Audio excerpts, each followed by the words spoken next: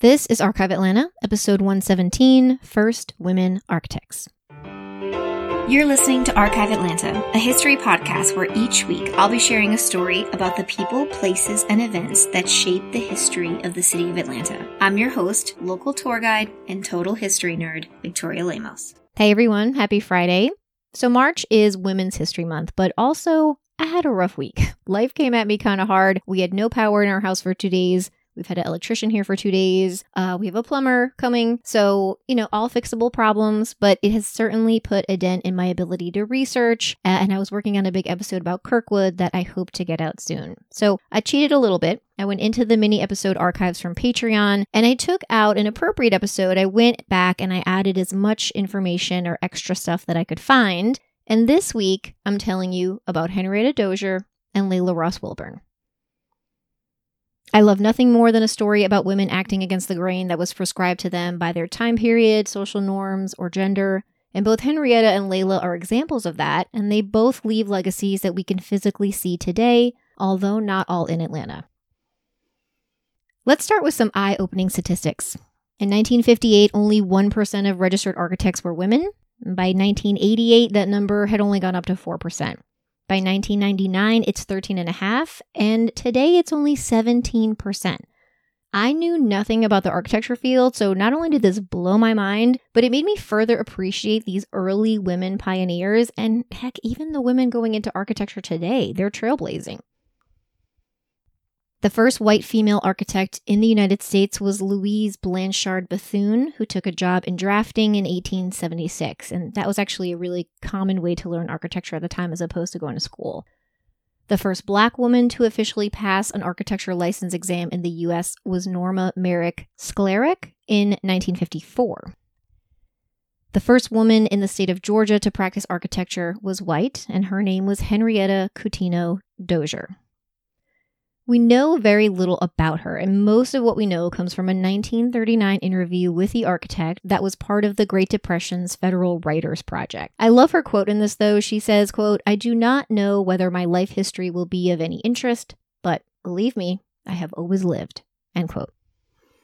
Born in 1872 in Fernandina, Florida, to Cornelia and Henry, her father actually passed away just 4 months before she was born. So her mother is a new widow. She has 2 daughters. And she takes the family to Georgia because that's where her family was from. So she and her sister moved to Atlanta when Henrietta was just a year and a half old. From as early as the age of 7, she remembers wanting to study architecture and drawing, and she used to draft patterns for her dolls' dresses as well as the dolls of her friends. She was enrolled at Cruz Street Elementary School, and then she graduated from Girls High, which I talked about in episode 14. She preferred to go by Harry, and she was committed to this nickname. So in the Girls High graduation commencement of 1891, she is listed as Harry Dozier. After high school, she became really interested in astronomy, but instead she spent 1 year as an apprentice in an architect's office. After that, she headed to Brooklyn, New York to attend the Pratt Institute, which was the premier architecture school of its time. And in 1895, sort of between schools, she actually submitted an architectural model for the Cotton States and International Exposition. So I talked about it in episode 111. I don't think it was ever approved or accepted, but she did send in an idea. Shortly after that, she enrolled in the Massachusetts Institute of Technology, where she completed her Bachelor of Science degree in 1899. She's one of 3 women in a class of 176 students there. After graduation, she returns to Atlanta and she begins practicing architecture as the very first female architect in the state of Georgia. This was not easy, as you can imagine, and not everyone was thrilled to work with a woman. So she actually used various methods to hide her identity, and one of them was going back to changing her name. She would often go by Cousin Harry, just plain Harry, or her initials H.C. Dozier, and that was a common way that males' names were listed, especially in the paper back then.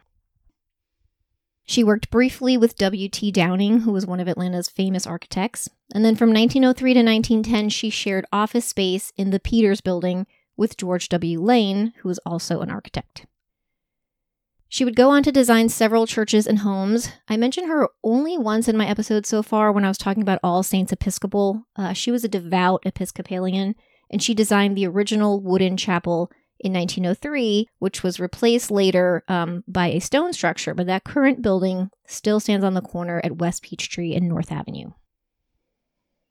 2 years later, she would become the third female member of the American Institute of Architects, and then the following year, she would be one of the 6 founding members of the Atlanta chapter, where she would then serve 2 terms as secretary. Here in Atlanta, she designed the Southern Ruralist Building, which was at Hunter and Washington Streets, and the Atlanta Bible School, which was at 88 Cooper Street. Now, to the best of my knowledge, none of these still stand, or none of her Atlanta work still stands. If you know differently, though, definitely let me know. In 1916, she moved to Jacksonville, Florida, and this is where she spent the remainder of her career and her life. Teaming up with my favorite architect, A. Ten Eyck Brown, they designed the Federal Reserve Bank in Jacksonville, and that is still standing today. After the Great Depression, she began doing a lot of residential design work, believing that women wanted efficient and well-organized design. In her spare time, she was a licensed genealogist, and she traced her family history back on both sides. Never married and without children, she would die in Florida in 1947 at the age of 75.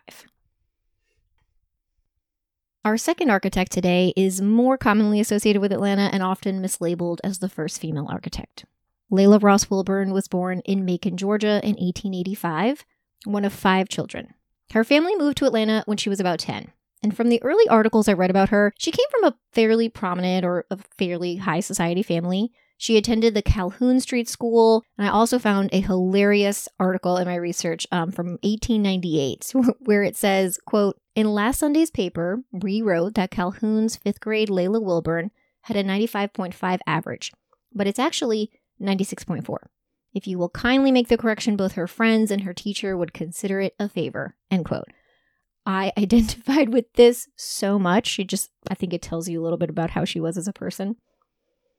It wasn't exactly common at the time for women to go into higher education, but her mother had actually left Georgia just after the Civil War to attend Wesleyan College. And so it's not surprising that her 2 daughters, Layla and her sister, attended Agnes Scott Institute, which is today Agnes Scott College.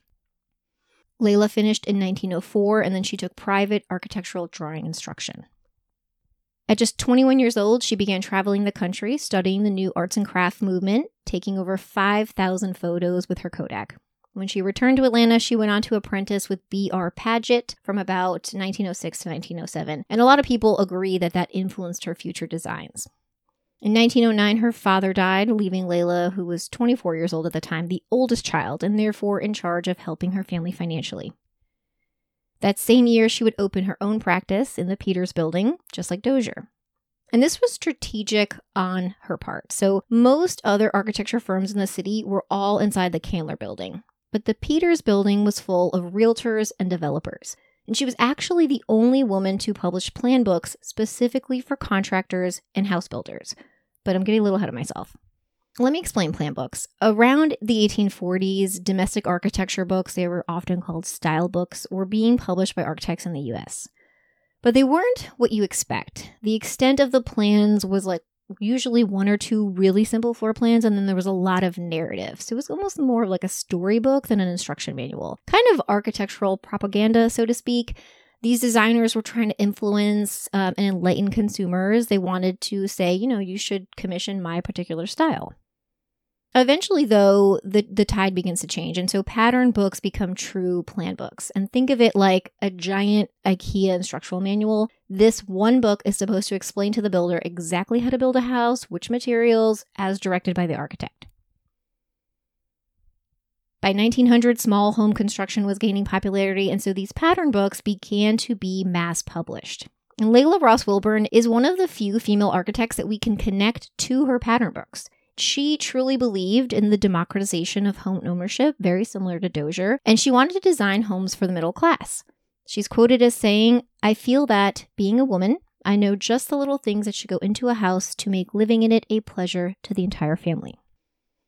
In 1914, Wilburn published her first pattern book and listed the advantages of a woman-made house. You could have individuality, there was comfort, privacy, lots of storage, labor-saving and step-saving devices, built-in conveniences, things that weren't going to accumulate dust.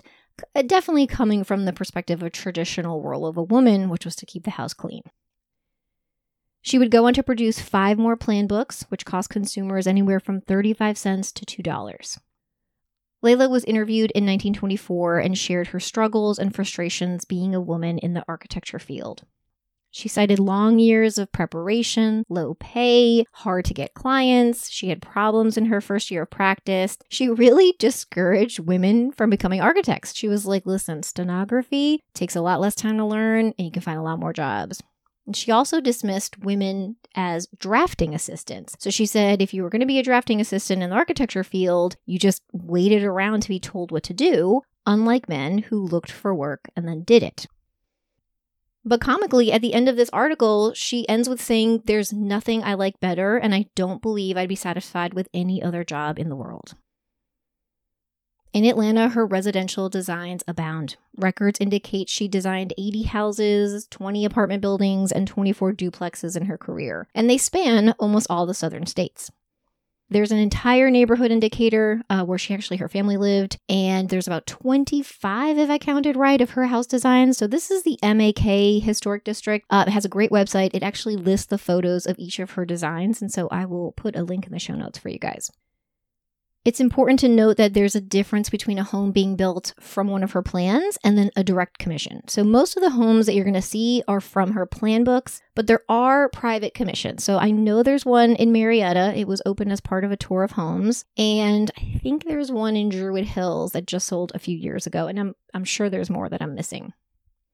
She also did commercial work, but the only 2 left that I know of are the Piedmont Park Apartments. Today they're called the Wilburn House, which was built in 1913. And then the Rosslyn, which was built as an apartment house, and it's right on Ponce, just past the Krispy Kreme. Layla Ross Wilburn never married and had no children. She died in 1967 and is buried at Decatur Cemetery. I can't help but notice that both these women never married, never had children, which was so against the societal norms of their lifetime. And I love history because it lets me wonder the answers to these questions. Like, maybe they had different sexual preferences. Maybe they were just too busy being badasses to conform with society norms. Maybe stepping out as the first woman in a man's world was enough of a job and they didn't need to add a husband to that list.